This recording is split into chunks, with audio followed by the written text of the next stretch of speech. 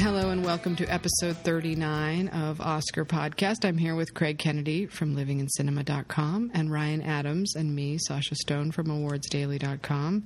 Today we're going to talk about 1986, which was the year... Actually, Platoon won Best Picture, but really I think of it as the year Blue Velvet was released to the public because to me that was the most important film released in 1986. Yeah, that's interesting. The way we were doing these years and looking back. I don't think of film history in terms of Oscars. When I look back on the 80s or the 70s, I don't think about it in terms of Oscars unless that's the specific subject that we're talking about. And so it's interesting to see the movies that I'm most fond of in relation to what really did end up winning the awards that year. Right. Well, a couple of things about that year. Platoon was kind of a late breaker.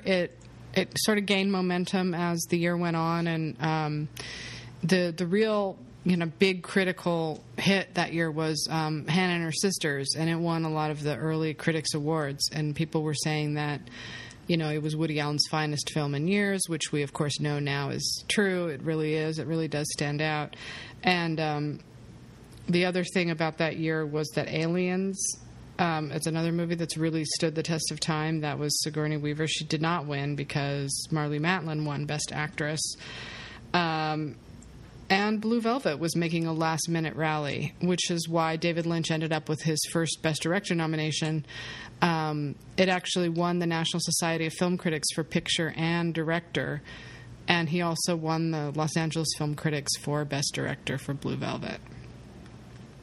Which is a great thing. I mean, I look at the Best Picture winners and I see that Blue Velvet wasn't even nominated, and it's better than all but one of the films that were nominated. But at the same time, you have to hand it to the Academy for nominating him for director. That's fantastic. I mean, it's not the kind of movie that's going to get nominated and win because it's a weird movie. But the fact that they were able to overlook its darkness and acknowledge Lynch's brilliance when he hadn't... he'd done Elephant Man, which obviously was a big deal at the time, but I don't think anybody was really prepared for this. And that people responded to it the way that they did is pretty outstanding. Didn't that happen to him twice? It happened again with Mulholland Drive, right? Yeah. He was nominated for Mulholland Drive, and it wasn't nominated for Best Picture either. Right. It's a miracle that they nominated it. And the story goes, according to Inside Oscar, that, of course, as we know about the Academy, they walked out during the early screenings of it. Famously, a lot of people walked out, that Dennis Hopper scene. But after it started winning all these awards, then they had to reevaluate it and watch it again. So I think that's when the directors were really... I don't know how you watch Blue Velvet and not have your mind blown. I mean, these are guys who came of age in the 70s, and they're not going to appreciate Blue Velvet, Mm-hmm. That's mind-blowing. But, it's great that it did get a director nomination. Well, let's remember, too, that it's the director's branch who nominate the director of course, and so they are going to appreciate a director's film like that more than the Academy overall will, more than the Academy at large will appreciate it. The directors will understand what's involved in making a movie like that and the difficulty in even getting it made in the first place. Yeah, and there was some controversy because Rhonda Haines was not nominated for Children of Lesser God, and of course charges of sexism. I mean, they could have tossed Roland Joffe or James Ivory and put her in there, I suppose. But you can't get rid of Oliver Stone, and you can't get rid of Woody Allen, and you can't get rid of David Lynch. So I don't know how she gets in there. A Room with a View and Platoon and Hannah and Her Sisters were all films that were independently funded. So they were calling this kind of the precursor to the independent Oscars, which I think happens in the mid-'90s. But you're starting to see a move away from mainstream Hollywood and toward more independent financing. Merchant Ivory couldn't get A Room with a View funded. Nobody thought that Americans would be interested in a story about English people, but it made a shitload of money, and that's how it ended up with all these Oscar nominations. I didn't know that about Platoon until I read this in just the past couple of days, that the same situation. Oliver Stone couldn't get any studio to back it, so we had to turn to the UK. Hemsdale financed it. And that makes me like the movie so much more, knowing what he had to overcome in order to get it made, and knowing that no studio wanted to have anything to do with it, and then it ends up sweeping the Oscars. Yeah. That makes me more fond of it. I like it anyway. I think I went through a period where I sort of kind of looked down on it. I thought it was a little bit too stagey. But the more I look back on it, the more important that I think it is, especially in comparison to some of the other movies that were coming out around the same time that were so gung-ho about the military. For instance, Top Gun. Top Gun was the #1 movie of the year in 1986, and Platoon is like the polar opposite of Top Gun. It's the polar opposite, though, but as watching it again, I was wondering how many kids who were roughly my age when that movie came out. I was, I think, 17 when it came out, and a little bit older, who, even though it portrays war as this horrible thing, there's still an undeniable attraction to it because of the camaraderie between the men, and there's just a lot of things that. And I remember, like, the lingo that they used, and it really just seeped into the public consciousness in a way that movies don't always do. And it would just kind of... I see what you mean. The movie was never intended to be a recruitment vehicle, but I can think of a few people who joined up not long thereafter who maybe were influenced by that mindset a little bit. Possibly, because it does show, like you said, it shows what it's great to be a soldier. But what it does show, too, is that it's bad. It sucks to be a soldier and to have to go to war. And that's what Top Gun manages to avoid. It shows the fun of being a soldier, but nobody really has to really get down and dirty in a wartime situation. And the American military completely cooperated with the making of Top Gun in providing the planes and the ships and everything. They knew it was going to be a recruitment tool, and that's probably part of the reason why some of the studios didn't want to be involved with Platoon, is because a lot of people probably still weren't ready to totally admit that Vietnam had been such a disaster. And Go ahead. That's my impression anyway, is that it does show. I agree with you that it shows the camaraderie and how great it is to be in the military and to have those kinds of goals, but to show also at the same time how the reality is so much more corrupt than that. That reality of war, I think, is what softened my opinion on it, looking back at it, because there'd been a number of movies about Vietnam up to that point, but I don't think any of them so specifically and clearly dealt with the feeling and the way that combat was, the chaos and the death and just the randomness and the horribleness. And Platoon really, for the first time, confronts that up close. I mean, there was a little bit of that in Deer Hunter, but it was sort of abstracted and almost metaphorical with the Russian roulette business. But this was boots on the ground, muddy, getting shot at, and all that kind of stuff. And I think I've been unkind to the movie over the years because I don't like Oliver Stone's shtick. I don't like the way I don't like his bombast or his lack of subtleness or lots of other things. But of all of the movies that he's made, this one to me is his most important, and it's his most personal, and it shows. And I think I feel better about it now than I ever did. Definitely his most personal, because he spent 18 months in Vietnam. He lived through it. He got a Bronze Star in Vietnam himself. So this is from his personal experience. And so I do think it's really realistic. I agree with you about what you say about Deer Hunter and Apocalypse Now both. Their depiction of war is almost surreal. It is almost so bizarre and surreal that you really can't even really believe that that's what it was like. But you really do feel that Platoon is grounded in reality. Yeah, and those movies are more about war in general, about the feeling of war, whereas Platoon is very specifically about what was going on the ground in Vietnam. Yeah, and speaking of Oliver Stone, it was also the year that he made Salvador. That came out the same year, and that was another one where he had a really hard time getting funding for it. And, it was too rough and tumble. But to have come out with both of those movies in 1 year, that's pretty incredible. It's a pretty amazing 1-2 punch. And James Woods got an Oscar nomination for Salvador, so it's not like it was overlooked. Right. And Oliver Stone was nominated for original screenplay for both those, for Platoon and Salvador. He was competing against himself for best screenplay that year. Oh, that's incredible! I didn't know that. Wow. Yeah. Salvador is weird to watch now. I remember at the time it did well critically, but it was pretty much ignored by audiences. But I remember we were also, anybody who was on the left at all was also focused on what was going on in Central America, whether it was El Salvador or Nicaragua or whatever, and just the sense that we were meddling in things that we ought not be meddling in. But now that the Cold War is over and post 9/11, none of that really seems important anymore. And I was watching it, and it didn't have quite the same impact as it did back then. It just felt like it felt almost like a little tiny blip in history compared to everything else that's been going on since.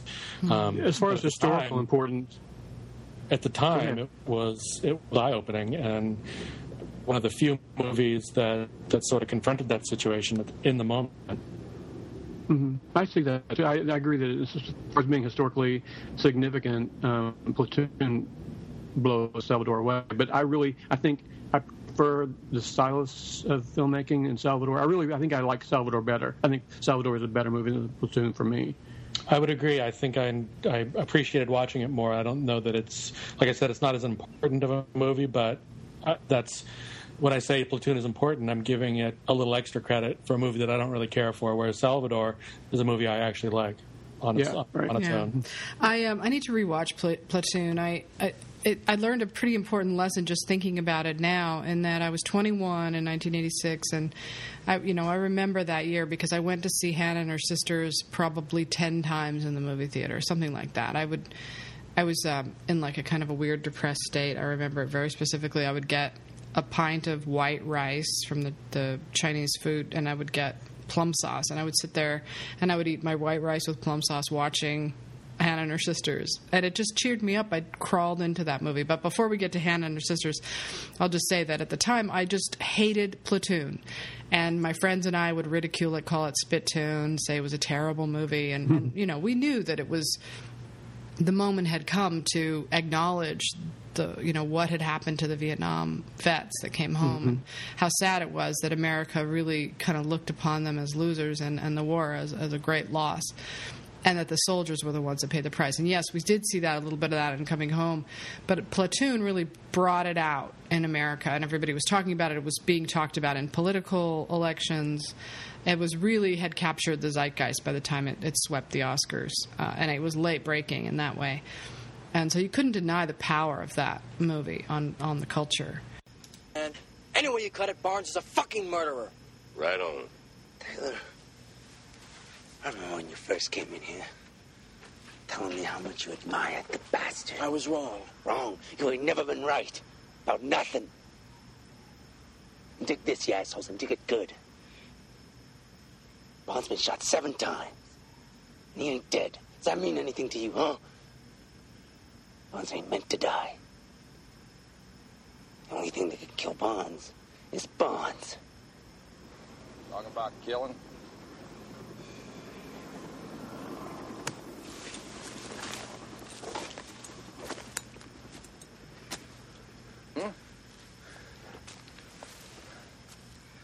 Y'all experts? Y'all know about killing? Well, I'd like to hear about it, potheads.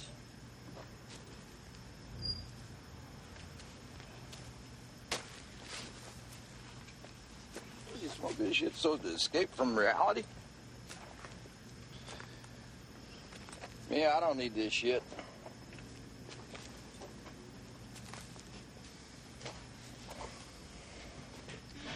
I am reality.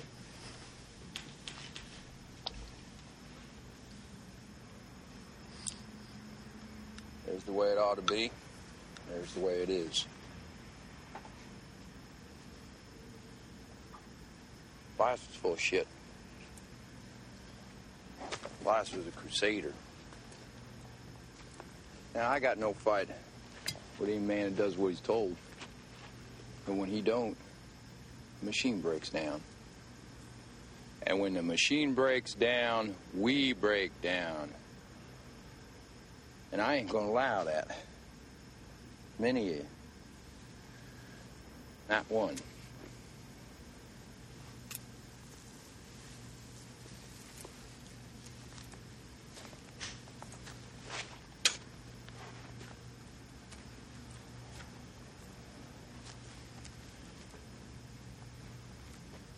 You all love lies.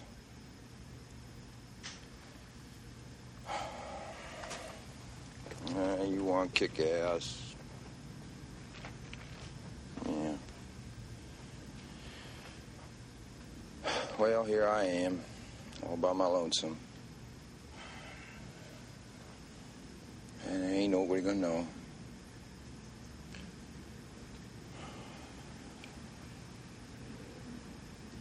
6 you boys against me. You know, It was a huge box office hit. It made like $160 million. yeah. It did, you know, and this is interesting. From 1985 to 1990, the ticket prices in America were like $3 to $3.50 to $4. So it's pretty easy for this period of time that we're in right now to double the box office from 1986 and to estimate what it would make today. So a movie that made $130 million in 1986 would be $260 million today. To a movie like Platoon to make that kind of money is incredible. And Platoon's a movie that would win today. It's one of the ones, I mean, we're getting into the Oscar zone where, you know, we're starting to see the kind of movies that win Oscars now, and this is definitely one of them. If it had come out and made $260 million, it would be a no-brainer that it would win. And it was important, quote unquote. It was up against, its only real competition was Hannah and Her Sisters, and that wasn't competition. It's funny because Woody Allen was competing against himself. He really, this is what he said. I'll read you a bit from Inside Oscar. In compiling their 1985 10 Best list, many critics couldn't resist saying that none of the year's movies could equal the Woody Allen movie, due to open in February. When the director heard the enthusiastic response, he moaned, "If you make a popular movie, you start to think, where have I failed? I must be doing something that's unchallenging or reinforcing prejudices of the middle class or being simplistic or sentimental." Orion, however, was thrilled and for the first time held a national press tour of stars for a Woody Allen film. Woody didn't participate, but co-star Michael Caine did. Woody Allen insisted that all of his name be taken off all the ads for the Oscars. That's how adamantly opposed to the Oscars he was back then. That's why when he appeared at the Oscars, when his business was sort of failing after he was being sued by Jean Dumanian, his producer, for him to show up at the Oscars was such a big deal. Like, if you didn't live through this period and you remember him being so anti-Oscars, it probably wouldn't surprise you that much. But for people like me and these critics who lived through it, it was shocking to see that change. Mm-hmm. It's you mentioned that Hannah and Her Sisters opened in February, and it hung tight all year long. Whereas Platoon opened on December 24th, the day before Christmas. Wow. Yeah. And the Oscars were still being held in March, it's worth noting. So the season hadn't been condensed yet, but still, I mean, and back then, if you had a late-breaking movie like that, you could gain enough momentum to win. Nowadays, you can't really open a movie, and you can't have critics seeing it in December and expect to win. There's just not enough time. I think it helped that 1986 was top-heavy with maybe 4 or 5 masterpieces, but then there's a really steep drop-off after that. Yeah. I think it's probably a lot easier to predict the Oscar winners, Oscar nominees in the 1980s, because that happened a lot. You had 5 or 6 fantastic films, and then nothing else. Except it's worth noting, though, the Best Actress race was an incredible example of strong female-led projects that year, which was Children of a Lesser God was great. She was great in that. The Morning After with Jane Fonda, one of my favorite guilty pleasure movies. Crimes of the Heart, all totally cast by women, all women. Written by a woman. And Peggy Sue Got Married, carried entirely on Kathleen Turner's shoulders, and Aliens, you know. Mm-hmm. And then Hannah and Her Sisters. So what a great year for women. A Room with a View was about a woman, you know. Don't forget New Wave Hookers. Just kidding. Sorry, that was a big. My roommate in college loved that movie. I didn't even catch that reference. That's the title of a movie. Mona Lisa. X-rated movie that had what's her name? I can't even think of her name anymore. Like Beyond the Green Door lady, whatever her name is. Behind the one who it turned out later was underage when she did most of her movies. Blonde hair. Oh my God, she was so big in the 80s because then she went mainstream, right? She she was in a couple of John Waters films, I think. Oh God, what was her name, Craig? Tracy Lords. Tracy Lords, thank you. Oh, that's so funny, Tracy Lords. Oh my God. You talked about independent films earlier, and I think even if you step outside of the Oscar race, I think in general you start to see more than ever before independent movies and independent distributors sort of holding up the mantle of all that is good in movies. And even if they're not showing up at the awards, they're still holding up quality. I mean, you have I remember Jean de Florette and Man of the Spring were both huge that year, and those were Orion classics. Blue Velvet, obviously. Jim Jarmusch had Down by Law, which foisted Roberto Benigni on the world, and Wow. for better or for worse. Salvador, obviously already mentioned. Parting Glances, Mona Lisa, Manhunter, an early Michael Mann film, which actually was the first Hannibal Lecter movie, Manhunter. It's a great movie. I love that Betty movie. Blue. Fantastic. A Z and Two Knots, which is Peter Greenaway. Henry, Portrait of the Serial Killer was a huge movie. That's a great movie. But can I just give a quick shout out to anybody who might be listening that's very young and doesn't know about Betty Blue? That is a movie to see. I'll just leave it at that. That movie is like that kind of movie does not exist anymore. I mean, you see that kind of sex on Game of Thrones maybe, but you hardly see it in movies anymore. It's really just not there, you know? Not familiar with it. Yeah, now I want to check it out. I don't know anything about it at all. Ooh la la. Really? Yeah. Oh, baby. Wait till you The see two big that. ones. I'm sorry. No, it's okay. Ginger and Fred was also that year. Fellini. Three of the big ones that just stick out of my memory, because this was a time when I was still sort of discovering movies as art. It sort of picked up a little bit earlier, but I was finally a snotty high school senior and sort of was dismissing the Top Guns of the world and that kind of stuff, and sort of going into town into the art house theater to watch the art movies. But Sid and Nancy, Something Wild, the Jonathan Demme pick, and a movie called True Stories, which you don't hear about very much anymore, but I had just discovered Talking Heads, the band, in high school, and David Byrne made this movie, True Stories, that was wrapped around a bunch of songs that they did. John Goodman was in it, and it was sort of this snotty anti-middle America movie that at the time I thought was hilarious, and it was one of my favorite movies, but I don't think it's held up very well. But it's one of those movies that it's one of the touchstones in my life, so I wanted to give it a shout out. And it ties in with the whole independent cinema movement that was going on. So funny. Another really significant event in independent movies was that this was the debut film for Spike Lee. She's Got to Have It. That he made it for $20,000 and it grossed like $8 million. It's a wonderful movie, by the way. Really worth seeing. Yet another. I don't know how things ever got so screwed up. Am I right that Stand By Me was this year also? Yep. And Heartburn, is it possible that Heartburn was this year and it just got no Oscar attention at all? Yeah, Nicholson and Streep not getting an Oscar. What's up with that? And Nora Ephron not getting, and Mike Nichols just totally overlooked completely. I think it was seen as a disappointment at the time, but I've watched it in the last year or so, and it actually holds up really well. It does. I mean, it's better than I hate to say it, but it's better than A Room with a View. It's like I have a fondness for Room with a View, but I totally understand what you're saying. Yeah, it's okay. A Room with a View. I like those nerdy English movies. Yeah, I can't. And that was one of the best ones. It really was one of the. And wasn't it the movie that introduced America to Daniel Day-Lewis? Yeah, he was great in it too. He played kind of a jerk. I like the idea of it. I love the idea that it was about her. I mean, that's great. And speaking of Daniel Day-Lewis, we talked about it last week, but My Beautiful Laundrette was actually released in the U.S. this year. Oh, It had come out in the U.K. the year before, but if you didn't notice him in Room with a View, you definitely noticed him in that. That's right. He had a 1-2 punch that year too. Really, he really made a big splash with both of those movies. Well, also 9.5 Weeks. Another huge cultural moment. Huge cultural moment. 9.5 Weeks and Absolute Beginners. Oh yeah, Julian Temple. Yeah, weird, huh? Ferris Bueller's Day Off too. I had a huge crush on this girl in my social studies class. And we skipped school to go see Ferris Bueller's Day Off. It was the greatest thing ever. We never had sex or anything, but that's so cute. What a story! It's better than sex. Memory-wise, it absolutely was, because at that point in my life, the sex would have been terrible anyway. I feel like the Oscars were really kind of. I'm not saying their choices were terrible, but they were sort of out of touch with a lot of what was going on.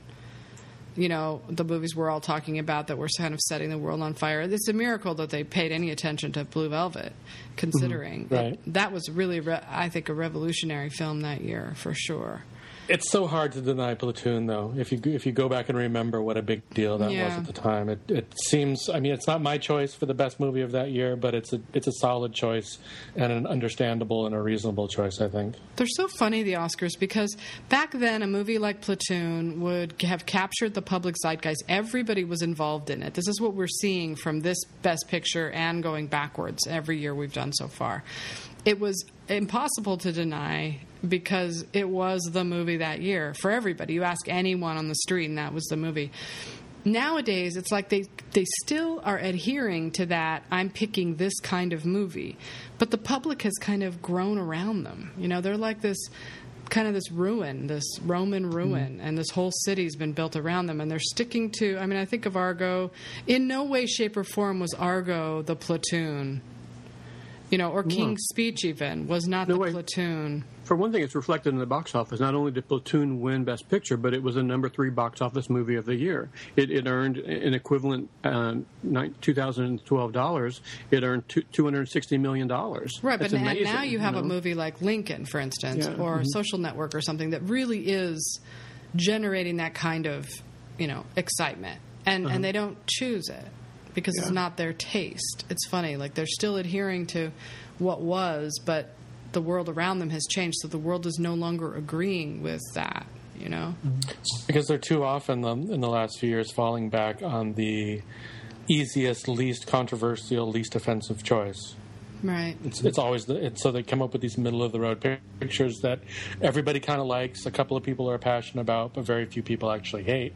And so but they don't make very good winners. I don't think history will be kind to the last few years with Oscar. And in the early 80s, we were also seeing the fact that we're really seeing the disconnect between the Academy's distaste or inability to understand science fiction movies, because we look back on E.T. and Close Encounters, Blade Runner, Brazil, both the Alien and Aliens. Those movies are not only fantastic science fiction films, but they are definitely among the best movies of those years when they came out. They're regarded now as pinnacles of the 80s of any genre, and they were completely overlooked by the Academy because they were science fiction. And I think science fiction still carried with it kind of a whiff of campy corniness from the 1960s, because when science fiction was a little bit corny, people in the Academy didn't realize that the science fiction had grown up, and it had become darker and meaningful,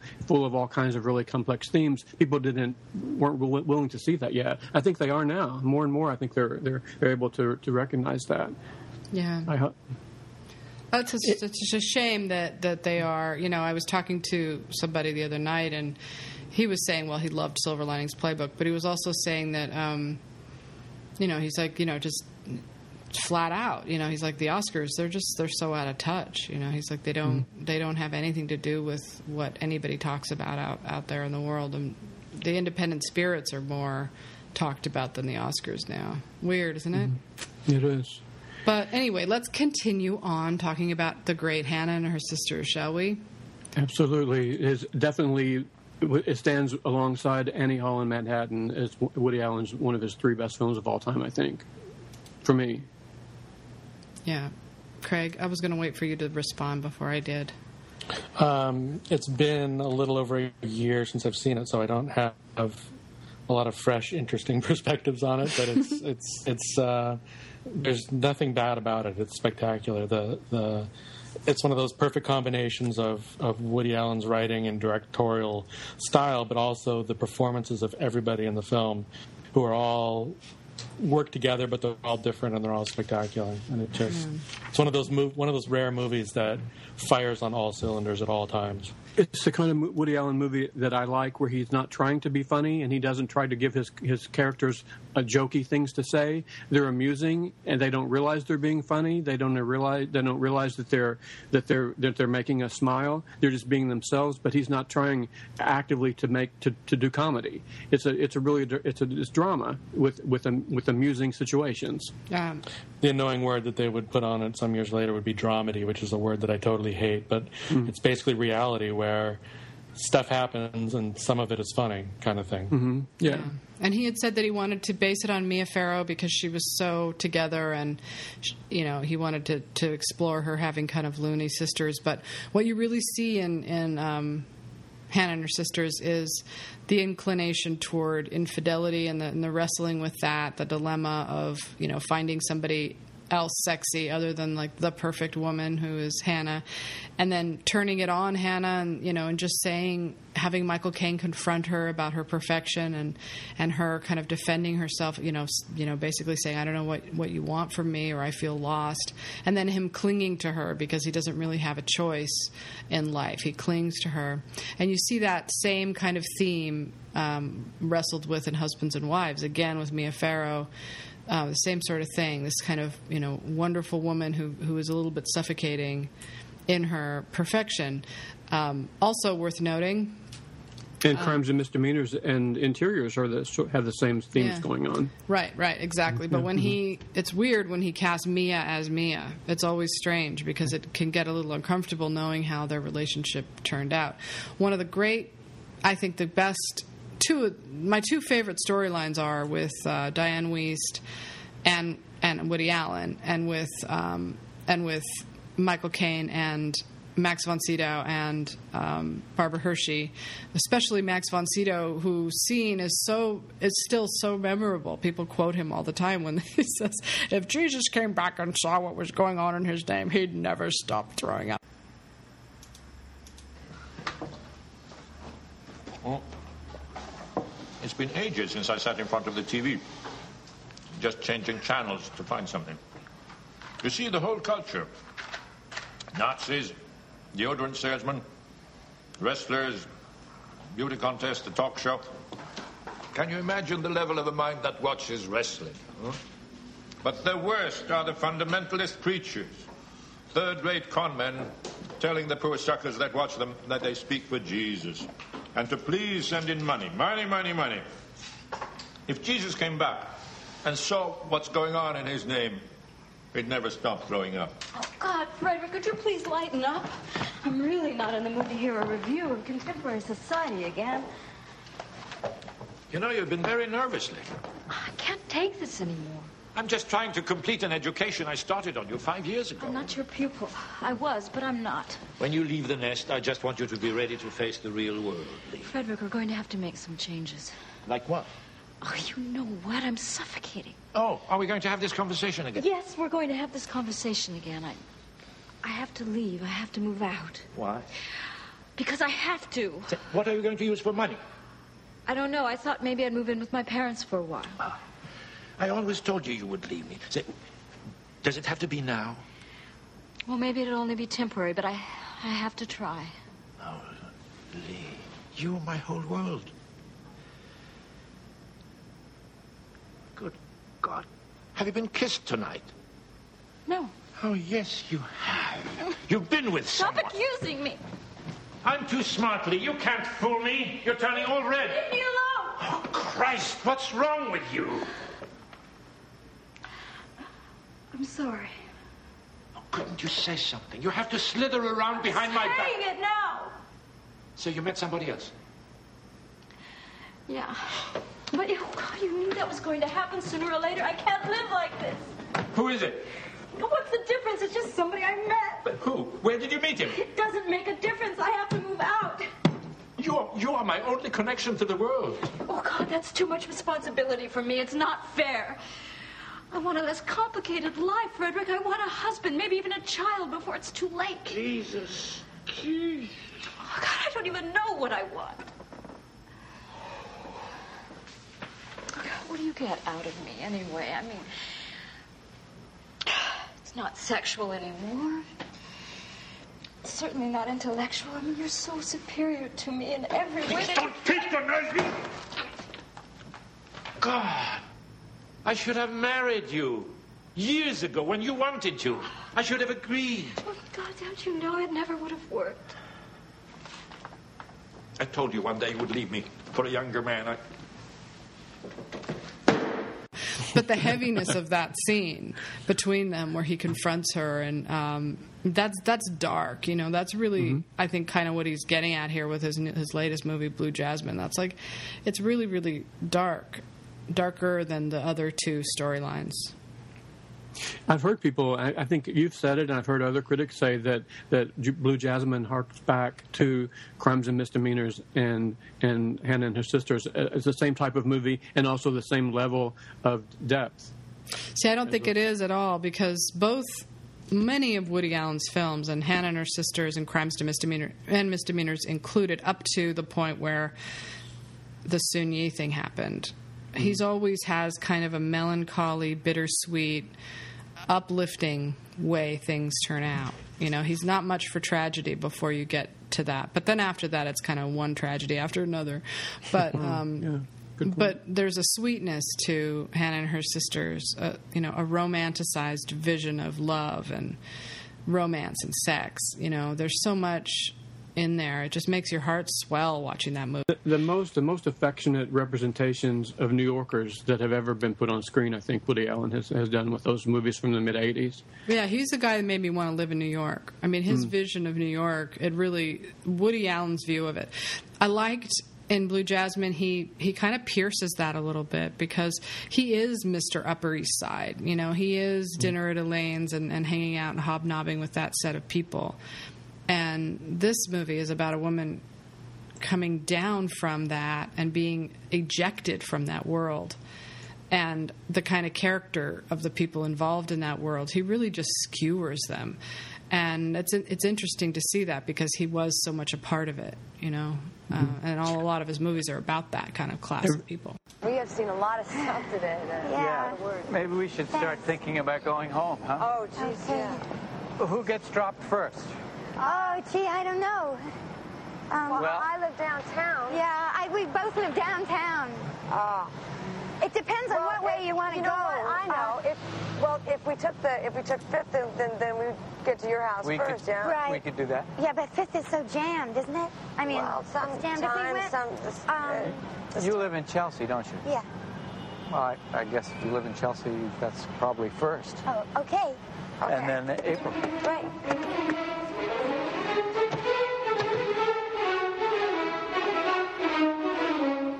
Naturally, I get taken home first. Well, obviously, he prefers April. Of course, I was so tongue-tied all night. I can't believe I said that about the Guggenheim. My stupid little roller skating joke. I should never tell jokes. Mom can tell them, and Hannah, but I kill them. Where did April come up with that stuff about Adolf Loos in terms like organic form? Well, naturally, she went to Brandeis. But I don't think she knows what she's talking about. Could you believe the way she was calling him David? Yes, David. I feel that way too, David. What a marvelous space, David. I hate April. She's pushy. Now they'll dump me and she'll invite him up. I blew it. And I really like him a lot. Oh, screw it. I'm not going to get all upset. I've got reading to do tonight. You know, maybe I'll get into bed early. I'll turn on a movie and take an extra second off. Every place I've ever lived, I tried to make it look like the sets from Hannah and Her Sisters and Crimes and Misdemeanors. I want to try to make where I'm living, no matter where it is in the world, to look like the sets that he created in those movies. In fact, I think, Hannah and Her Sisters, one of the 4 Oscars one of the Oscars that it was nominated for was Best Art Direction, Set Direction. Yeah, because those apartments are fantastic. And that's Mia Farrow's real apartment, you know. Oh, no kidding. Yeah. Maybe redressed a little bit. But I did not know that. And he has a quote says that he was over there every day, so it just made sense to film it there. And, you know, little Sun Yi Previn is in that as a little kid in one of those scenes. Yeah. But the Oscars were split up that year between those 3 movies, between Platoon, A Room with a View, and Hannah and Her Sisters. Those were their 3 favorites. But they went finally with Mr. Paul Newman, who finally won his Oscar after 7 nominations.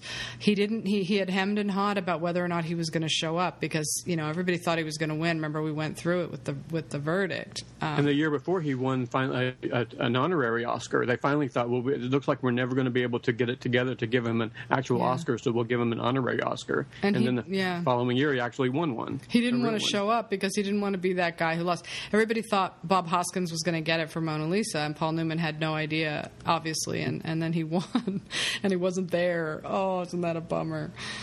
But yeah, he finally won. Stiff competition, but it's a worthy win. It's not like it was a career achievement award at all. I think he's fantastic in that movie. Yeah, I can't think of anybody who, except for maybe James Woods. Woods was great. Hoskins is great. Hurt is always great, but I don't think they were necessarily any better than Newman was. So when you do factor in the career part of it on top of that, it's just it would have been almost obscene if he didn't win. Yeah, it was especially considering no-brainer. that he was nominated. Also, one of his first nominations was for The Hustler in the '60s, right? And that's one of the great things that movie sequels can do when they're not franchise type sequels. When a movie picks up with characters 10 or 12 or 15 years later in a different time of their life, the same actor playing the same character, that's something you never see in any other art form. And I think it's so satisfying to see that, like with Before Midnight, Before Sunrise, and those movies too, the same way. When you can follow actors and characters aging over the decades, it's an amazing thing to see on screen. But think of how they're not about just capitalizing on the movie that came before. They're about taking a new situation, same characters, different circumstances, and going off in a new direction. And Aliens did that too. Aliens had there was a 7-year gap between Alien and the sequel, and what Ripley went through in that period of time. I mean, she was in deep sleep for 57 years. She wakes up and everybody she knows is dead. Even her own daughter has passed away. Yeah. Imagine how fucked up it would be, though, to be Paul Newman or anybody like that, or Eddie Murphy when he was up for Dreamgirls, or Steven Spielberg when he was up for Lincoln, and to just have so many people predicting you and so many people thinking you're going to win. This is Paul Newman for The Verdict, I'm thinking. And then to just have to sit there and not win, and then to have to walk out after, and talk to people and see all the look of condolences and back patting. I mean, just be awful. Oh, I know. Time after time after time, it happens to you that you would finally, I would think, be just demoralized and just be depressed about the idea of showing up. I think that they did have a private ceremony with friends when he accepted the Oscar in a small group of friends at a dinner party at someone's house, and someone asked him, I think I have it here. Loretta Young asked him, was it too little, too late? And he nodded his head and he said, it's like chasing a beautiful woman for 80 years. Finally, she relents, and you say, I'm terribly sorry, but I'm tired. That's a great quote. Oh, no. Oh, man, I love him. Yeah, I guess he must have kind of felt that way. I really think that it took a lot out of him when he didn't win for The Verdict. And it'd be so much easier going in as the underdog and nobody's expecting you to win, because then you're just there to have fun, and there's nobody's watching you to see how you react, and there's no expectations. But when you go in and the assumption is that it's yours and then it's not, it's like, oh, come on.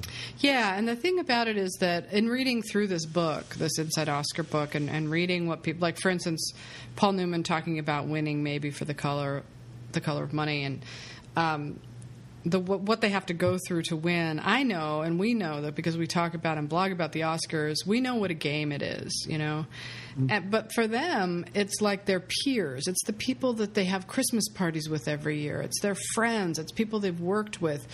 And then to have them reject you like that, it must feel so weird to have your friends. It would be like if, all of our blogger, people got together and every year, and let's say David Poland was up for Best Blogger, and he hadn't won, and people kept saying, "Oh, you're going to win this year," and he has to go and confront everybody he knows and show up at this thing and then lose. I mean, it would just feel so strange. Not just the fact that you're losing in front of millions of people and in your career, but to have your friends, people you know that you've worked with for decades, and to lose sometimes to just a flash in the pan who's never going to the following year or then the years after that is never going to do anything else again. And you see that, look back on the people who took your honor that year when you should have had it, and it went to somebody else just because they were the flavor of the month. They were trendy that year.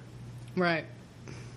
So I know what you're saying, but you're being, not only it's not as if it's not like a presidential election where a bunch of anonymous people voting yay or nay. It's your peers. That's why it means so much to them, I guess. Yeah. Here's a funny thing about Best Actress, if we want to move on to that category. It said there was no consensus among the critics circles on Best Actress that year. Kathleen Turner and Sissy Spacek each earned citations, but neither seemed to have a lock on the Oscar Derby. Spacek clearly outperformed her Crimes of the Heart co-stars in the publicity game. Diane Keaton didn't participate in De Laurentiis' promotional tour at all, and Jessica Lange sabotaged her chances with the Hollywood Foreign Press Association by arriving for a press conference and then refusing to budge from her limo when she heard she was expected to pose for individual photos with every member of the association. Spacek happily complied and smiled along with the journalist. She was the only one from the cast nominated by the group for its Golden Globe Award, which she ultimately won. Partly, I think, working in favor of Mary Matlin that year, she was dating William Hurt, right? And so, since he had won Best Actor the year before, it would be he who presented her with her Oscar if she won. People had to be aware of that if she won, that she would be getting the Oscar from her boyfriend on stage. Yeah, I mean, I think that she was an easy call. Like, I would have been easy to predict. They're not going to not give it to Marlee Matlin. She does the whole movie. Those roles are Oscar bait anyway. Oh, a role where you go through the whole movie where you don't speak. That's like it's like a circus act or something almost. Oh, and it plays right into their the girl you want to fuck, because she was like a beautiful, young, hot, sexy woman. And yes, she can't talk. was and she can't. Perfect. Ladies and gentlemen, the perfect woman. No one's ever going to speak for you again? Come on. How are you going to manage? Everyone's always told me who I am, and I let them. She wants, she thinks. And most of the time they were wrong. They had no idea what I said, wanted, thought. And now they will. Well, that's all right. I'll buy that. No, I won't. How could I? Because I love you.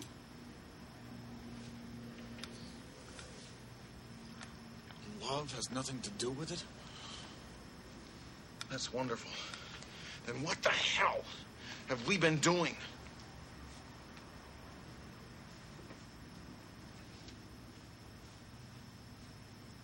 Watch your hands. It's hard to avoid them. This sign. To connect. Simple. But it means so much more when I do this.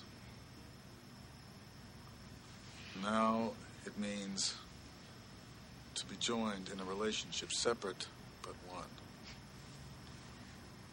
That's what I want.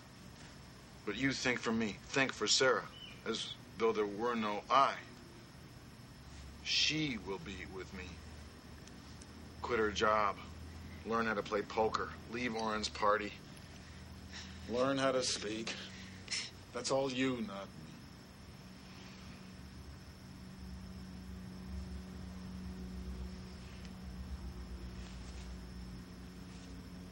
Until you let me be an I the way you are, you can never come inside my silence and know me.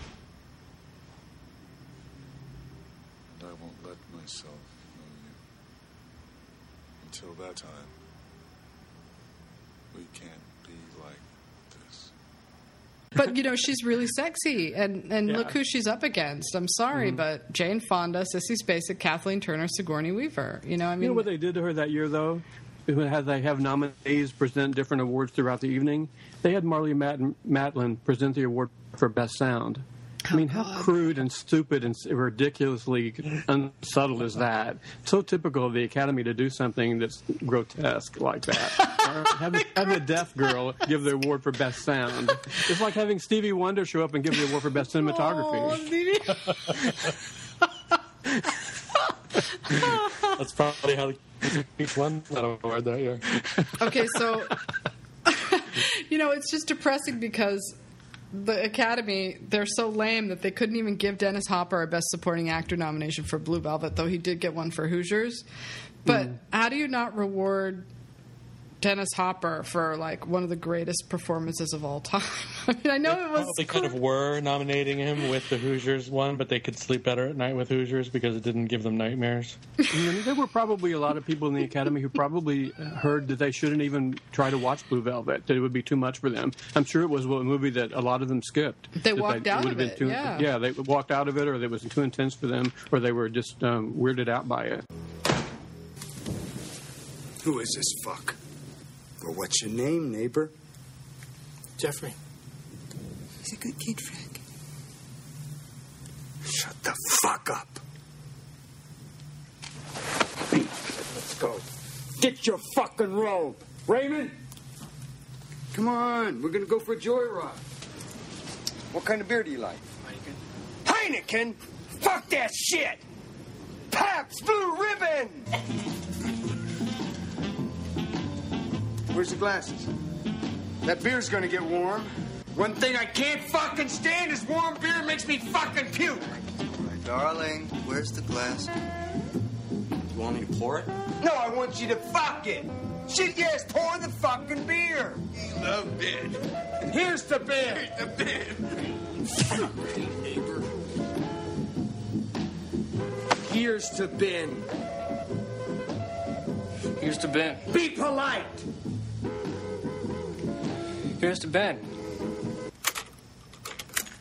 All right. Let's hit the fucking road. We're giving our neighbor a joyride. Let's get on with it. Let's fuck! I'll fuck anything that moves! Where are we going, Frank? Taking your neighbor out to fucking country.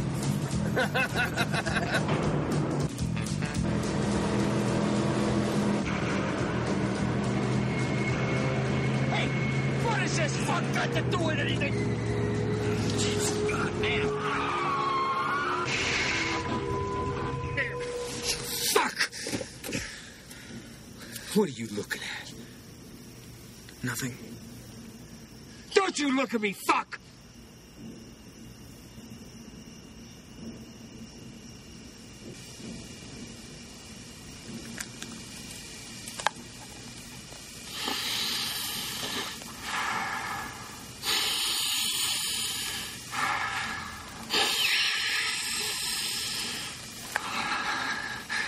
You're like me.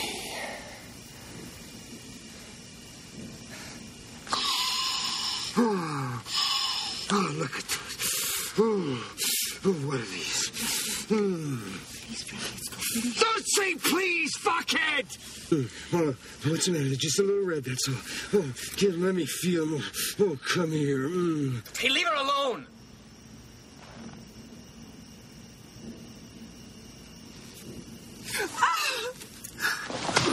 Oh, damn. Next! You out of the car, fuck! Get him out of the car, Raymond! Frank! Frank, he didn't mean Shut up! Shut up!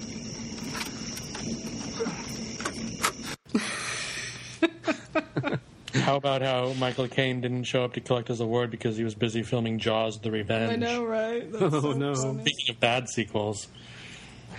Yeah. I didn't know that. He's so Poor guy. funny, Michael Caine. He has a lot of really funny quotes that I can't dig up, but you know, basically he would just say, you know, I'm really ugly. I can't believe I ever got any work in Hollywood. That's what he thinks. I know, he's great. He did say after he won the supporting actor award, he said, "Well, it's only a supporting award. I'm still after the big one." You know, so even though he won that year, he wasn't happy with that. But he's He only knew that- won 2 supporting, I think, hasn't he? In his whole career. Yeah, I'm not sure offhand. Let me check real quick. Yeah, I think you're right. I don't know yes. if he won 2 or Yes, just you're right. one. Yeah, for the Cider House Rules Oh, and terrible. Hannah and Her Sisters. Wah, wah. So Woody Allen wins screenplay for Hannah and Her Sisters, beating out Oliver Stone for having written 2 that year. Platoon and Salvador. What about Crocodile Dundee in the original screenplay category? I know what happened. What was that all about? How did that even happen? That was another one of those huge cultural moments. It was like suddenly America woke up to the fact that Australia existed after that movie came out, and everybody was throwing shrimps on the Barbie, and it was this and that and that, and Paul Hogan was everywhere. That was like one of those weird movie sensations that just kind of outperforms its goodness, and so I think it just kind of seeped into the Oscars because of that. And it was the number 2 movie of the year. Top Gun earned $176 million, and Crocodile Dundee earned $174 million. So they were honestly, like between the two, I would rather watch Crocodile Dundee again 10 times before ever watching Top Gun again. And Paul Hogan was the screenwriter on Crocodile Dundee, so that had to have something to do with it. They love it when the stars are the screenwriters. And then the adapted screenplay, A Room with a View, one of the few female screenwriters to ever win, and she won. And also nominated that year was Beth Henley for Crimes of the Heart, based on her play. Stand By Me, is that its only nomination, screenplay? That was a really good movie. It deserved better, I think, than just one. Again, it's one of those movies. If you have a movie that's about teenagers or kids, you can just count them being overlooked. You know, the Academy don't look at those movies as being too immature somehow or beneath them. They don't like to award movies that star kids, I think. Right. If there was a movie that was going to cross over, that would have been it, because because it really appealed to adult nostalgia more than anything. More than it pandered to little kids. But even that, it still couldn't do it. Top Gun. Oh, God. That movie was huge at the time. I hated it then. I hate it now. I hate everybody involved with it. And it's one of those movies that people... It's like one of people's favorite guilty pleasures, and I've never understood it. To me, it's representative of the slightly younger generation than my generation, because I never really connected with the Top Gun, but so many people do. And it's like Ferris Bueller's Day Off, same thing. Like, your generation, Craig, I think, is more... Ferris Bueller friendly than I am. I mean, I really have a soft spot for John Hughes, but all of his movies, it's not my favorite one. But I think that it doesn't really hold up. But at the time, there was probably nothing like it. You know.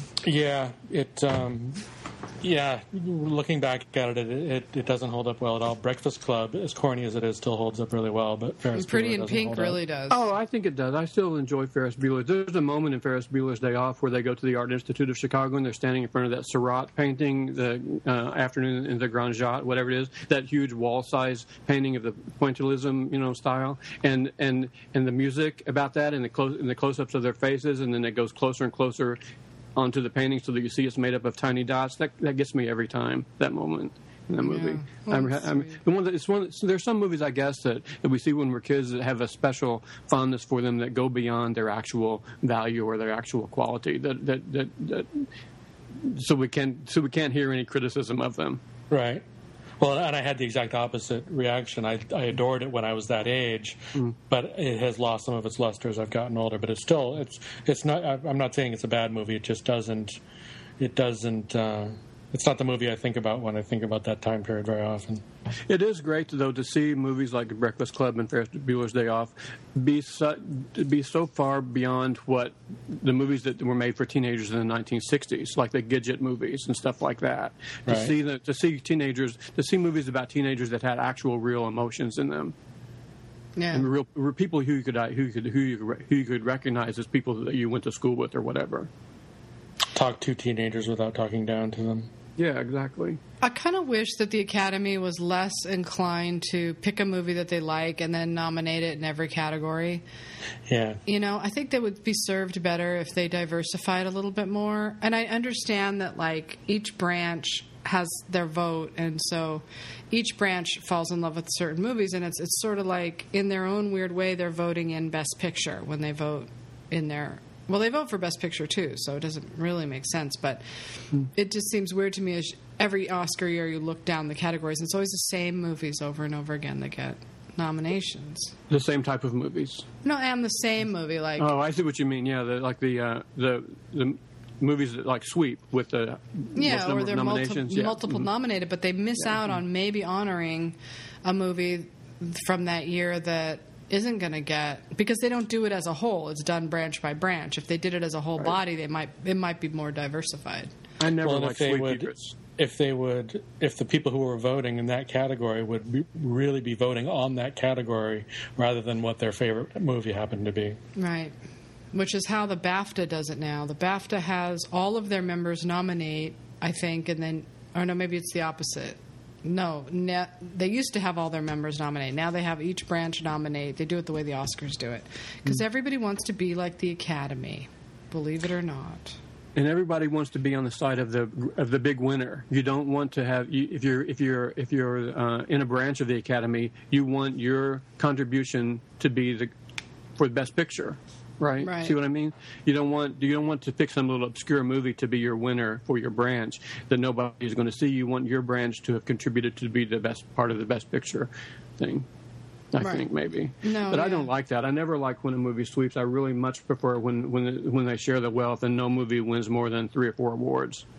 Yeah, I agree. That's usually a better thought out. That means that the choices are much stronger when it's not one that wins everything. They're a frustrating group to study and spend any time with. Let's just say that. It's so disappointing to study the Oscars because they're only meaningful in terms of analyzing the industry and what the industry thinks. You can't even say that they're representative of cultural impact anymore nowadays. But back then in the 80s, we're still seeing some cultural impact. Cultural impact mattered still.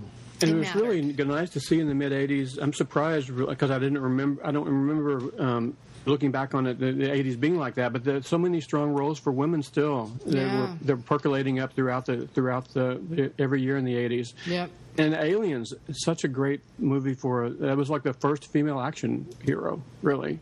Yeah, and you still can really count them on one hand.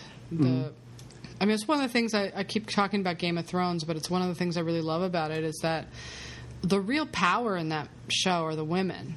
They're not decoration. They're not, just there to support and prop up the man as so many films are now. They're not fantasies for 13-year-old boys.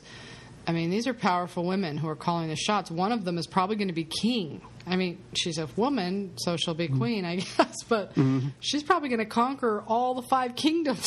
I don't know if you guys watch it or not, but I read the books and then I started watching the show, and I kind of tapped out partway into the second season because there were no surprises. Everything was already known, and that took away a lot of the fun for me. Oh, right. Yeah, I guess. But I do enjoy the books. And the books the books are massive, so they're probably so much more dense and more complex and more detailed and everything than the show could ever possibly be. Yeah, I don't know, but so you see things that you wish were in the series that you love from the books that never make it on to the screen. Well, the show's pretty goddamn dense and complex as it is. Yeah, it is. You don't feel like anything's missing necessarily, or I didn't. There was no. A lot of the show seems to be tuning in to see what's going to happen to these people next, because you never know, because the show was famous for killing off important characters, so you just don't know. But when you already know, it kind of tempers some of the fun. It's so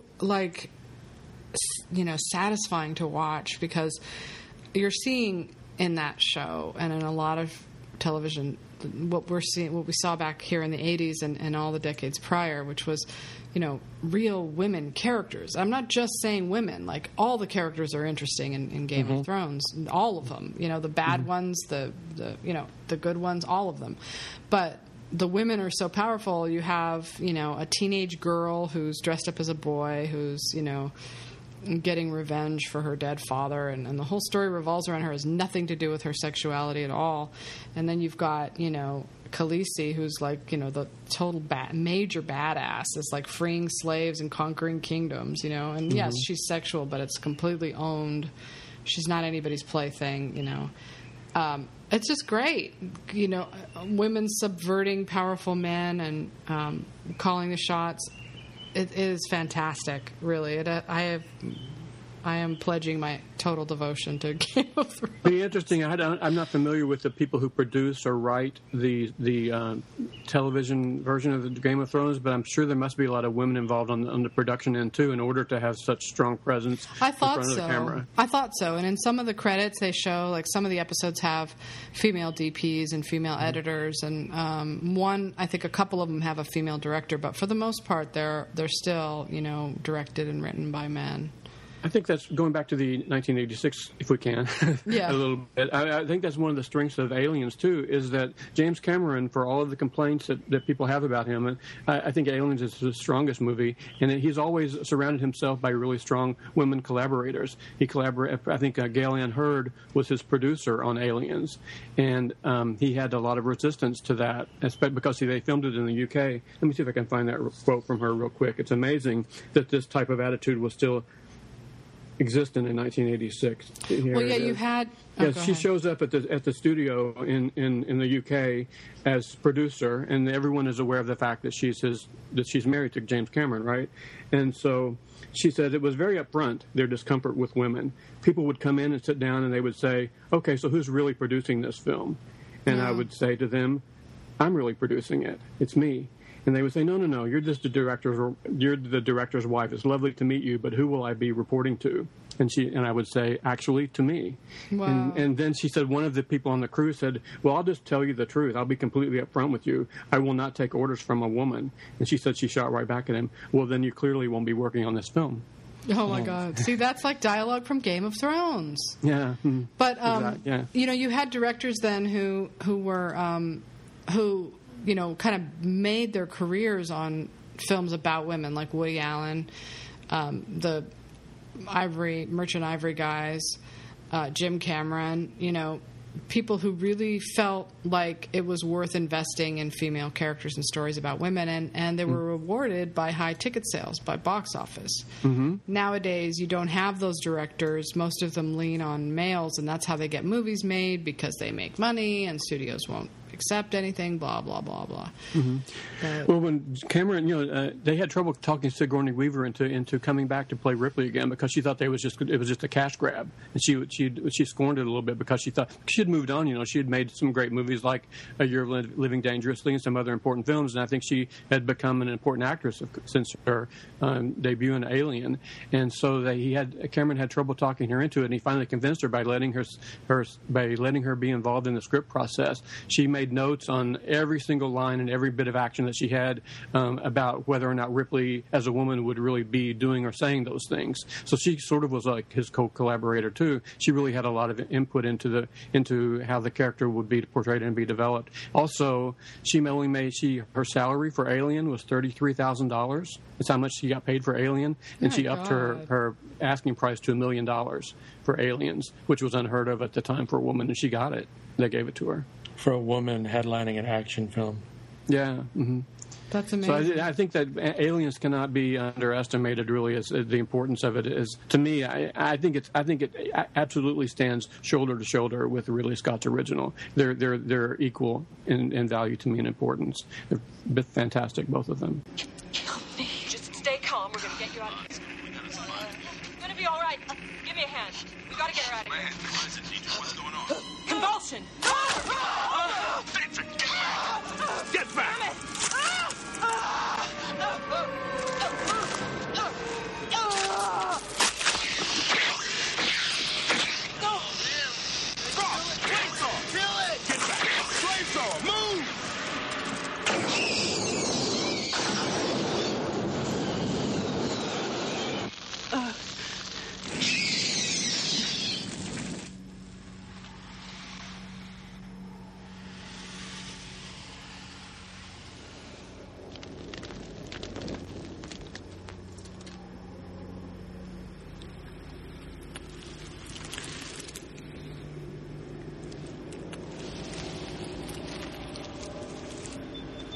Movement. What's the position? Can't lock in. Talk to me, Hudson. Multiple signals. They're closing. Go to infrared, people.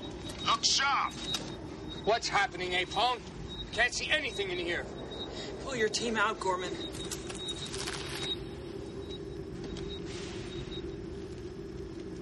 I got signals. I got readings in front and behind. Where, man? I don't see shit. He's right. There's nothing back here. Look, I'm telling you, there's something moving and it ain't us. Tracker's off scale, man. They're all around us, man. Jesus. Maybe they don't show up on infrared at all.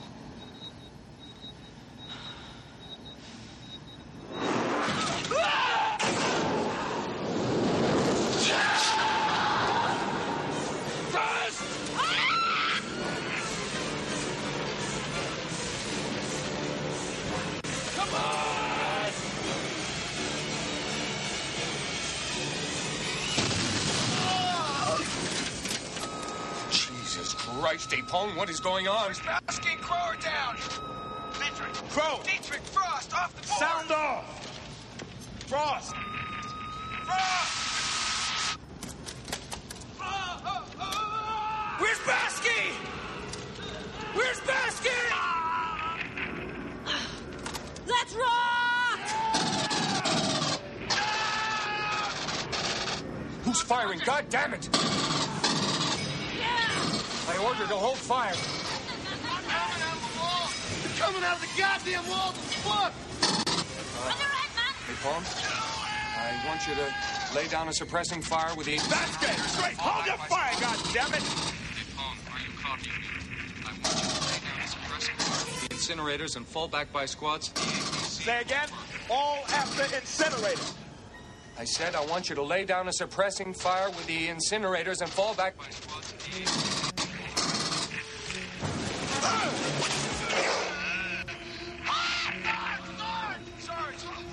Talk to me. Copy, copy. Talk to me. He's gone! Get them out of there! Shut up. Do it now! Shut up!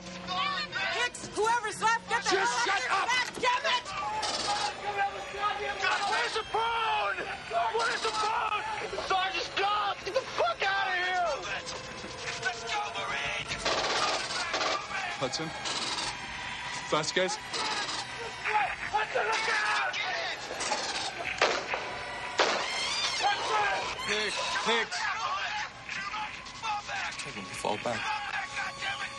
Tell them to fall back. You're cut off! Do something! Come on, keep moving. Hold on, dude.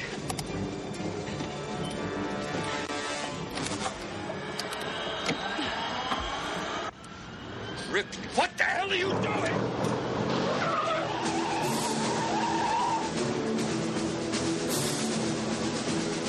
Turn around! That's an order!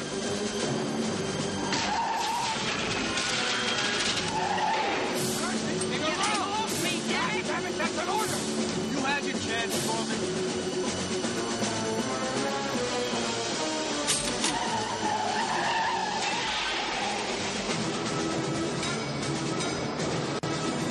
Yeah, I like Alien a little bit better because Aliens has the kind of cornball Cameron dialogue thing happening in it a little bit. Yeah, definitely. It's the one time in his career, though, where it actually works. It I don't like it works. in any of his other movies. Well, a little bit in The Abyss, but Titanic and Avatar, to me, just are tone deaf. But that corny comic bookiness works for Aliens to me. Because for one thing, I think in Aliens, I think you've got those military gung-ho characters, and I believe that a lot of them probably really did, Marines probably really do kind of talk like that. I have a feeling that they do play those macho games with each other, and it seemed it seemed to fit for me. I don't. It doesn't bother me. Yeah, and the fact that they all get their asses I love it. handed to them by the end of the film makes it more palatable to me. I put Alien higher than it only because to me Alien was groundbreaking then and remains groundbreaking in that they don't start the action till like an hour in or something like that, and then even then it's only hinted at. He gets by on suspense and fear without having to be like graphic and full of action. Cameron, what he does is beautiful in his own way, but to me it's just to me Alien is a masterpiece. Oh, absolutely. It's totally different styles. Like you said, said, is the suspense and the haunted house in space aspect of Alien is what really grabs you. What Cameron did in Aliens, in the first 10 minutes, he shows you Ripley in her underwear. He shows you her dreaming about the alien coming out of her chest. He hits all of the hot button climaxes in the first 10 minutes of Aliens and gets that out of the way completely, to remind you what the first movie did, which is totally it's great, but it's 100% Jim Cameron, 100% his style. Yeah. It's almost the exact opposite of what Alien is, which Alien hints at, and it never really in Aliens shows everything. He also dispensed with the acid for blood. I mean, you see it once, but then he's like blowing apart all these monsters all the time, and you'd think that right. acid would totally. You think the whole place would be eaten up, right? Everything would just be dissolving, but it doesn't happen. I had never thought of that. Wow. But I'm not trying to I love Aliens too. I love it. I love it. It's just I think they're two completely different genres. One's a horror movie, and the other one is an action movie. Right. And I think they're both the pinnacle of both of those genres. You can prefer one over the other, but each one does what that genre does better than any other movie of its kind. Yeah. Well, even the posters in the trailer for Aliens said that right up front in the tagline. It said, "This time it's war."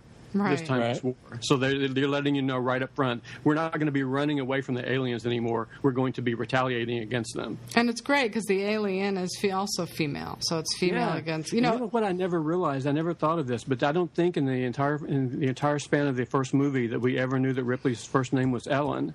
But it just occurred to me rewatching Aliens the other night how similar Ellen and Alien sound with each other. They're both mothers. They both have the mother instinct, and they're both fighting over the little girl. It's like Kramer versus Kramer, only it's Ellen versus Alien. And they took it and kind of on all the Alien sequels, they indulged more in that kind of connected relationship that they had, that that Cameron starts, because it's certainly not really present in Alien. Alien, the monster in the first one is more masculine, like when he puts his tail up between the legs of that woman. It's a more masculine menace, whereas in Aliens it's female, and it's identified with Ripley, and all the sequels they kind of play off of that. It's almost like Cameron took the story and changed it.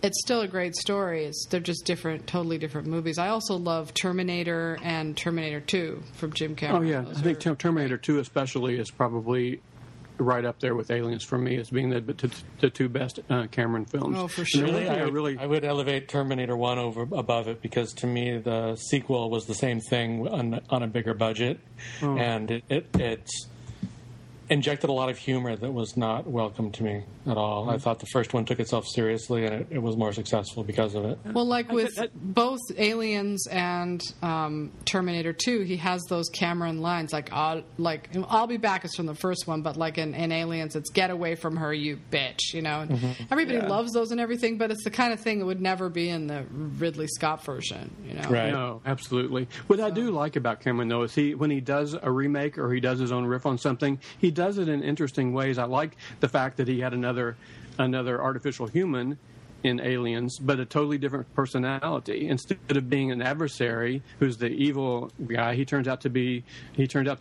Ripley's gay best friend or something, kind of like, And he is gay. I always identified with him. I always read him from the very first time I saw that movie as being gay.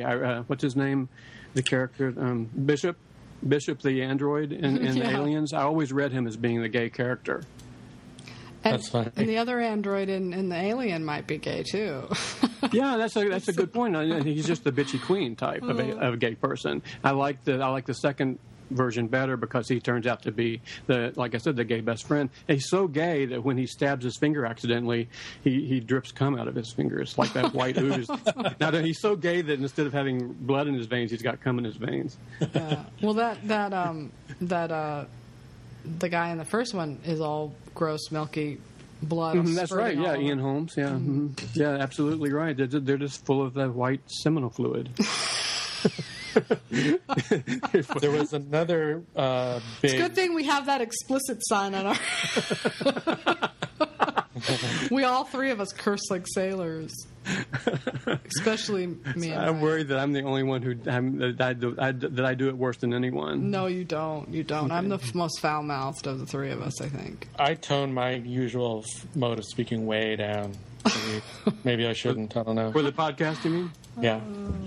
There was another big budget, big studio genre picture that year called The Fly from David Cronenberg, which I think was his biggest success to that point, and probably really put him on the map for a lot of people who hadn't seen any of his earlier smaller pictures. But that one, it wound up with a Best Makeup win for the Oscars, and I think it's been probably a couple of years since I've rewatched it, but that one depends on a really strong female character too. Gina Davis could easily just have been the damsel in distress, but the movie derives more than half of its power from the relationship between the couple, not one over the other, but the two of them together, and actually the sadness of the way it falls apart because of his actions. But it's totally dependent upon her, and if you make her a weaker character or de-emphasize her in any way, it's not nearly as good of a movie.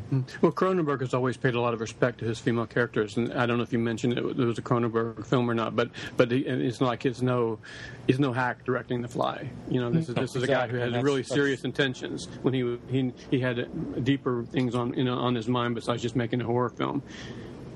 You talk sometimes about the way that the things that are going on in the world affect the way that people perceive movies. Two things that happened that were significant in 1986. Earlier in the year, the Challenger space shuttle blew up in front of everybody's eyes on television. And then a little bit later in the year, Chernobyl had its meltdown. And so I think people had a kind of, were beginning to see that technology wasn't going to save the planet, that it was actually kind of a scary thing, and I think that's reflected in a lot of the movies like Aliens and The Fly, that technology and science, science fiction can be pretty dark and scary. Well, that totally plays into Cronenberg's wheelhouse. That's why The Fly, I think, is so great, because it takes all the themes that he'd been dealing with up to that point with much lower budgets and much smaller audiences, and he's finally given a chance to give them full voice. And he takes what people regard fondly, I think, as the 50s version, but this one, I don't know, I can't. This one trumps it to me by a long shot. Absolutely. The original Fly. I mean, I'm save your cards and letters if you disagree with me. I don't want to have a fight. It's great though that we're finding so many movies from the 80s that we can find fun things to talk about and that we were really fond of. There are a lot of great films every year that we never run out of quality films. There's just fewer of them per year. Well, and it's easy to look at the big attention-getting ones and assume that the whole year sucked. But when you start peeling back the layers a little bit, you find that actually there's real quality there. And I mentioned before about the whole the independent cinema sort of keeping up the quality. And you hear a lot of complaining today about movies, and you hear the death knell being rung by Soderbergh and even by Spielberg. But I kind of have this feeling that the human, need to be creative is going to win out. The great movies are still going to be made. They might not be winning Oscars. They might not be making $300 million at the box office, but they're still there. And if you care and you want to dig a little deeper, you can find them. I think the last 2 or 3 years, that it's easy to find 10 or 15 or even 20 really great movies, but they're just not always the 5 or 10 that percolate up to the top of the Oscars that we then ended up being the major, where the conversation revolves around. But there are so many great movies every year, almost as many, I would say, as were made in the 70s. And when you can find 15 or 20 movies to make a 20 best film list of the year, I think that's pretty great. Yeah, I don't have a lot of patience for the people who say, "Oh, this wasn't a very good year for movies." They're just not seeing enough. Well, yeah, people always say that every year, but the interesting thing is that the Oscars are not evolving. That's right. They're just not evolving to honor excellence in film anymore. They're stuck way back there, Some of the movies that they pick are good, but it says a lot that there's a whole industry of movies made just to be in the Oscar race, and that really ideally you want the Oscars to honor films that come out throughout the year that are great and excellent, as some of the movies they did honor last year, like a lot of their choices were great last year. It just so happened. You can't complain when you had all those wonderful films being nominated last year. But Could we talk briefly before we close out our podcast, since this seems to be a pretty boring year all in all, about Cheryl Boone Isaacs? And we have, well, we could talk about Cheryl Boone Isaacs, or we can talk about Ellen DeGeneres as host. What do you guys think about Ellen DeGeneres being chosen as the host for? Yeah, or you can juggle it around when you edit it, maybe, but it doesn't matter when we talk about it. Ellen was always one of my favorite hosts of the past 10 years. I always liked her. I thought she knocked it out of the park the year she hosted. I really enjoyed that year, not only because I thought she did a great job, but I enjoyed the Oscar broadcast overall because I liked who won that year. It was a really good year for the winners, too. Yeah. I don't get too caught up in the who's hosting part of it, and I tend to like everybody who's done it to one degree or another, some more than others. I always favored Steve Martin. I'm the only person I know who never liked Billy Crystal. I know it's bizarre because everybody thinks he's fabulous, but me too. I'm the with Billy you. Crystal show. And I didn't want to watch the Billy Crystal show. I wanted to watch the Oscar show, and it always kind of got on my nerves. But the only hosting gig that I haven't liked in the last 10 years that I can think of, and it wasn't even the Oscars, it was when Ricky Gervais did the Golden Globes. And I generally like him and his sour British point of view, but it just was so at odds with the Golden Globes to me that it came across as being snide and obnoxious and not funny at all. Yeah, I'm with you. I like him too, but I don't think that he's a good host because I think he wants to be the star too in his own way. He wants to be the thing that everyone's talking about the day after. And he wants to make fun of it, which is fine. But if you're going to take the time to tune in and watch it, then obviously you don't want to make fun of it. So, if you do want to make fun of it, then don't watch. Yeah, I have to disagree with both of you guys. Like, I'm sorry to say, but I loved Billy Crystal and I loved Ricky Gervais. I don't have a problem with what Ricky Gervais did, only because I'm so used to from watching Extras. You knew he was going to go do that. I loved him. I loved Extras. I loved The Office, and I think he's fantastic. For me, he was not what I wanted when I tuned into that show. Right. That's the thing. That's what I was trying to get across when I wrote about it, is that an Oscar host isn't supposed to be, Jon Stewart. You know what I mean? It's you don't tune in to sit there and have him blow your mind with his, his wit and his. You're tuning in to watch an awards show, and they're basically the lube that gets you from one award to the next. And you have to be somebody that you're comfortable with. It's funny. I thought Tina Fey and Amy Poehler did a really good job at the Globes. The Oscar hosts that.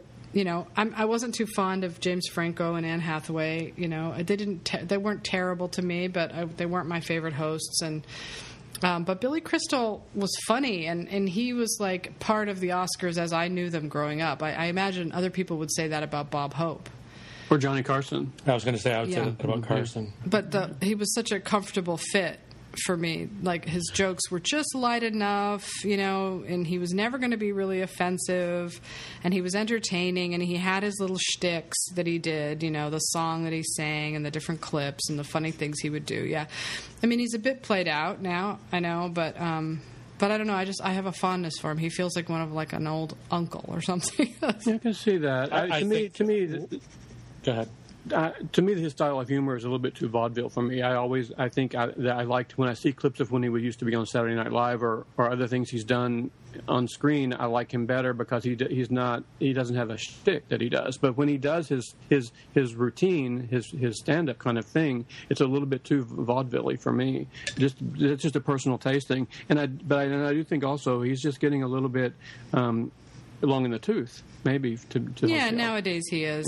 But he was so about what the Oscars are about back in the day. He was right in their wheelhouse for sure. Yeah, right in their wheelhouse. He was the kind of public face that I think they wanted to portray. They haven't really found anyone who matches that now. Like, they don't seem to know which direction they want to go in. Half of them wants to go in where the Tony Awards are going, like, full on theater, very insular kind of thing.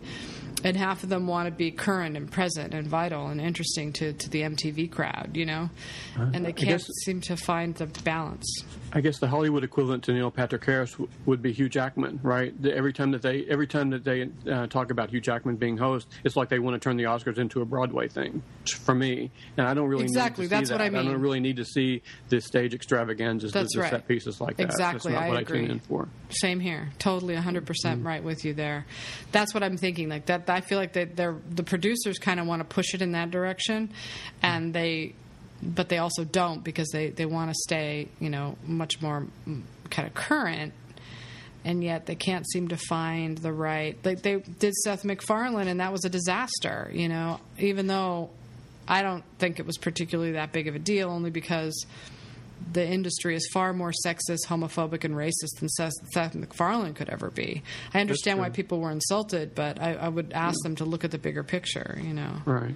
I'd already totally forgotten that he'd done it this year. That's how I think the host usually means to me. Another name that comes up a lot, I think he would be really good. I hope he gets a chance sometime. Jimmy Fallon. I think people who can do a talk show night after night after night, or day or afternoon after afternoon. I think that those people have the right type of personality to host the Oscars, because there's somebody that you're comfortable with who's not abrasive, but is still can make you gasp sometimes by the things that they say. Yeah, I personally can't stand him, so that would be a bad fit. But I totally understand what you're saying. If it were like him or Kimmel, I would rather kill myself than watch. Oh God, Jimmy Kimmel, no. A late night host having the right sort of shtick to be able to pull that up, I think, is absolutely right. I mean, Letterman is famous for having totally bombed, but I thought he was great. Same here. And like I said before, Carson to me is the perfect host, because he's funny and he's gracious, but he's smart enough to know when to stay out of the way and not to try to turn it into the Carson show, which is what he did every night on his own show. When he had a good guest, he knew it, and he let the guest shine. He would do what he had to do to help make the guest be as good as they possibly could be, and then he stood out of the way, and that to me is what a perfect host is. I agree. You can't be a rebel, because what's the point? It's stupid to go on like Ricky Gervais at the Golden Globes. It's stupid to show up and then just be a rebel and hate the whole thing. That never works.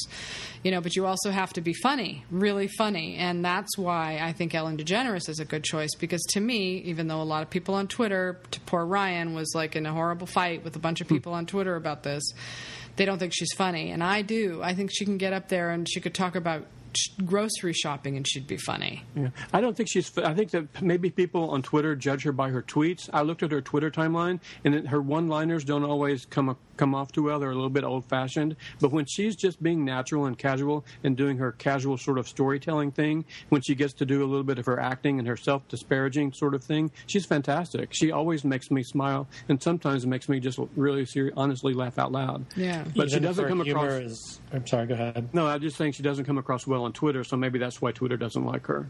She doesn't come across to the fanboy audience, because that's just not who they are, and they perceive her a certain way because she's got a daytime show, so she's, I think she gets a bad rap for that. But I think even if any reasonable person, her particular kind of humor might not be your side-splitting cup of tea, but it's certainly not annoying or offensive, and she's a pleasant person to be around, which is a lot more than you can say about a lot of people who they might have host. Right. That's the thing, is you're watching this huge, long show. All you really care about is who wins. I mean, that's what most people tune in for, and to see the celebrities, The host is good for like a couple of funny jokes, and that's that. She's warm and friendly. She'll be fine. I mean, yes, ideally, Tina Fey and Amy Poehler would have been great choices. But that's the way it is when you're at a party. You want the host. A great hostess comes around and just makes sure everybody's doing all right. That right. Do you need anything? Or everything okay? That was a little bit of a rough spot we had earlier. Let me try to smooth that over, or whatever. It's the same thing at a restaurant. That's what you want from your kind of like your waitress. Is just somebody who stops by the table occasionally to make sure everything is okay. Yeah. And it's otherwise non-existent, and let you enjoy your meal. Yeah. It just seems so misogynistic to me, the reaction, because she's in her 50s, she's out lesbian, very active in the gay rights community, came out on TV, has married publicly, lives her life out loud and proud. Mm-hmm. And as a daytime talk show, is a lesbian every single day on a daytime talk show talking about her wife. And, I mean, that's incredible. That to me is. There are people that gets under their skin who would never in a million years admit that it bothers them, but it really does on some it does, secret because level. they don't think of her as sexy, right? Yeah. They don't want to. She's way sexier to me now than she was in her stand-up comedy days when she had long hair and was trying to be the cute girl comedian. Mm-hmm. Not because nothing fetishy about her being a lesbian, but just her self-confidence. Oh, I know. And But she is just the way she carries herself, and just everything about her is much more attractive to me now than she ever was. And even though I know I have no shot at her. Well, she's beautiful. She has amazing eyes, and I can't. Her eyes are incredible. I mean, she's a fantastic looking lady. I really love her a lot. Yeah, I'm glad. I mean, you're right.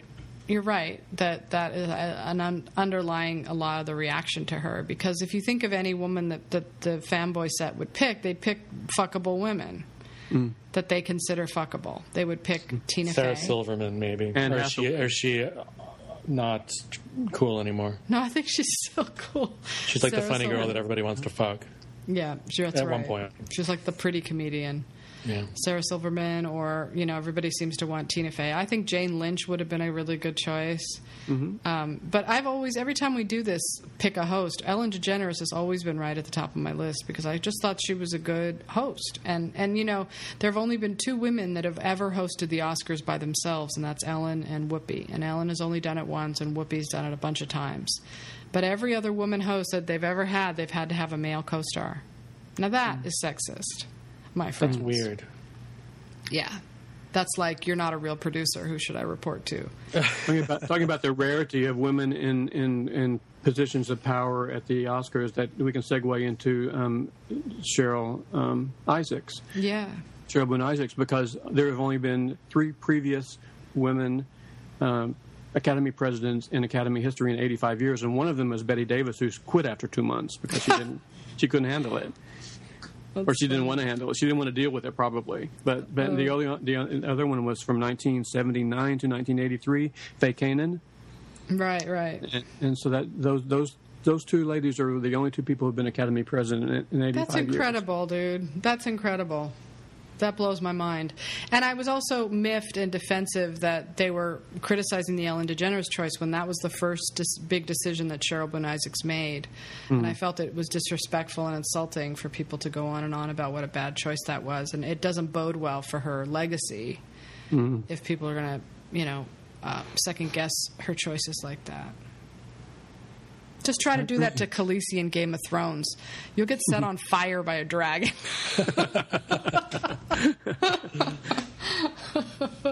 I feel really optimistic about the Academy after what happened this week for the Oscar ceremony in next March, and for the Academy for the next 2 or 3 years. As long as Cheryl Boone Isaacs is in charge, I have a real good feeling about the way that things are going to go. I like seeing that they're taking, and I love it that Ava DuVernay now is an Academy member. How cool is that? And Ben Zeitlin, they're in the Academy. So they're bringing their fresh ideas about production and filmmaking, both of them, to, the Academy membership, which is really amazing. So who knows? Maybe their change is really coming. And not to be mean, and I won't mention any names because we don't even know who the names of the most elderly people in the Academy are. But they're not going to be with us much longer. The people who are stuck in the mud and dragging the Academy down, they're going to lose the war of attrition. And I haven't been paying attention, but I can well imagine who the people who've been bitching about the choices are. And if they are who I think they are, then that just proves that the choices were good, because those people are all pretty much universally idiots and they have no business having a voice of any kind. Right, exactly. I'm really proud of the readers at Awards Daily, because they're almost unanimously in favor of Ellen hosting. Yeah, they wouldn't dare show up if they weren't. But those are the kind of people I could hang out with proudly. I know, and Ryan got in a scuffle. I was surprised that there was so much pushback after that decision. I was really, really surprised that anybody would really dare say something so mean as to call that a bad choice. She's already successful, and she's won 20 Emmys. I counted them up on IMDb yesterday. She's won 20 Emmys, or shared with her writers. Sometimes she shares those Emmys with her writers, but since 2004, she's won 20 Emmys. This girl has, and not only that, she's the highest rated TV show. And Dr. Phil is second, but she's the highest-rated daytime television personality. And her ratings, people say, that you need somebody like Seth MacFarlane to get the ratings the Academy wants. But in 2006, when Ellen hosted, she had 40 million viewers. Seth MacFarlane, 7 years later, got 40 million viewers. Oh wow! You know? So they're absolutely neck and neck as far as how many people tune in to watch them. Yeah, I think it has more to do with the movies than the host. I don't know anybody that tunes in because of the host. Yeah, who isn't going to tune in anyway? Right. Well, maybe people want to tune in to see Seth MacFarlane. That's possible. But Ellen's going to bring with her massive female audience. That's huge. I think so. Absolutely. Yeah. What was the year when she? Oh, the year she hosted was the year The Departed won. You know. How about poor Jon Stewart was the year that Crash won? That's sad. Jon Stewart. The only thing that he did, the one thing I was really happy that Jon Stewart did that year is when he brought the songwriters for once back out on stage because they got cut off or something happened, and so he brought them back on stage and let them finish what they were going to say. Remember that? I bet the Academy didn't like that too much. That might be why they never invited him back. Yeah, they don't like anyone who bucks the trend, the routine. Yeah. Gets in the way of what they... Or, insults them like they did something wrong. That's so funny. Right. They're scary, the Academy. Scary people. Who's scarier, the Academy or the people that bitch about them? I think it's the people that bitch about them. Maybe. I think that they're included, of course. Probably the scariest people in the Academy are the people whose names we don't even know. You know, the people who have no idea who they are. They're the Illuminati.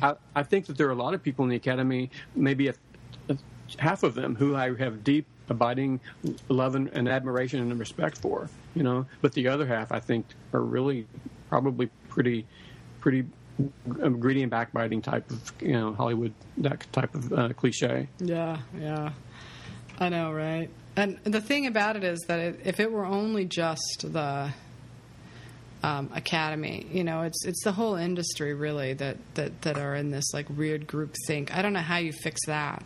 The PGA, the PGA are totally I think a black mark on the awards community now. I mean, maybe that's overly dramatic, but it just seems like, the PGA is making the choices now for what wins Best Picture. I see what you mean, yeah. I think also maybe the reputation of the DGA and the PGA used to be a little different when they had fewer members.